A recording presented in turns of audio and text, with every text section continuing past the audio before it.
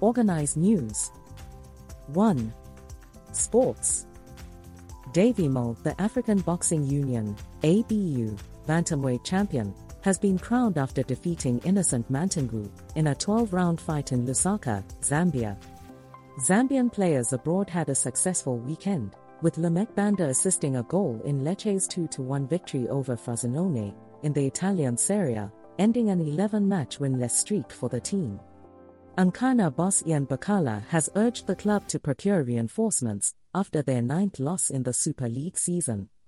The World Fitness Federation, Zambia won 7 medals including 2 gold at the 2023 Africa League Championship in Cape Town, South Africa, represented by bodybuilders Moses Perry and Japhet Mukina.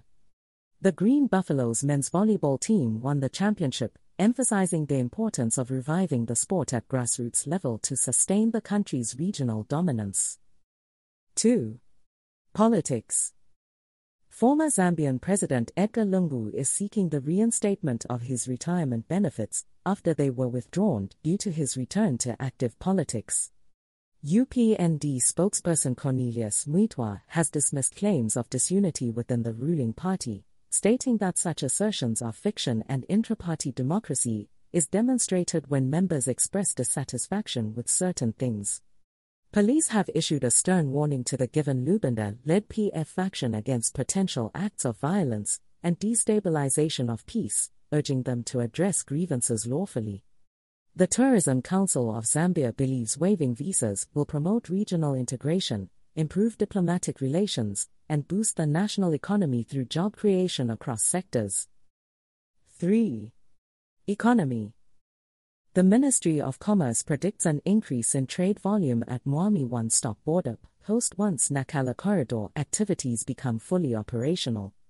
The names of the 3,000 health workers recruited under the 2023 national budget will be published on Tuesday, following a transparent selection process. The Ministry of Local Government and Rural Development has stated that some issues in the Auditor General's report on local authorities have been addressed administratively, while others are under police investigation. Economist Trevor Humbayi believes political interference is the main factor causing the lack of profitability in most state-owned companies, and suggests giving them a 3-year ultimatum to turn around or face shutdown. The government and Absa Bank Zambia have operationalized the Memorandum of Understanding for farmers to receive loans on the agricultural credit window under the Sustainable Agriculture Financing Facility. 4. Environment. The Victoria Falls will host a groundbreaking charity concert in support of nature, music, and innovation, featuring a world record-breaking volumetric hologram and lighting show using the waterfalls as a natural canvas. Zambia must implement robust climate adaptation programs to mitigate the impacts of climate change, including promoting sustainable agriculture, investing in renewable energy, and protecting natural ecosystems. 5. Society. A 31-year-old woman in Machinga province died after being allegedly beaten by her husband for not preparing Nashima for him, leaving behind an 8-month-old baby girl. The latest Auditor General's report showed losses for 13 subsidiary companies of IDC in 2022. The government plans to construct a concretized road as a pilot project before extending similar works elsewhere in the country. 6. International.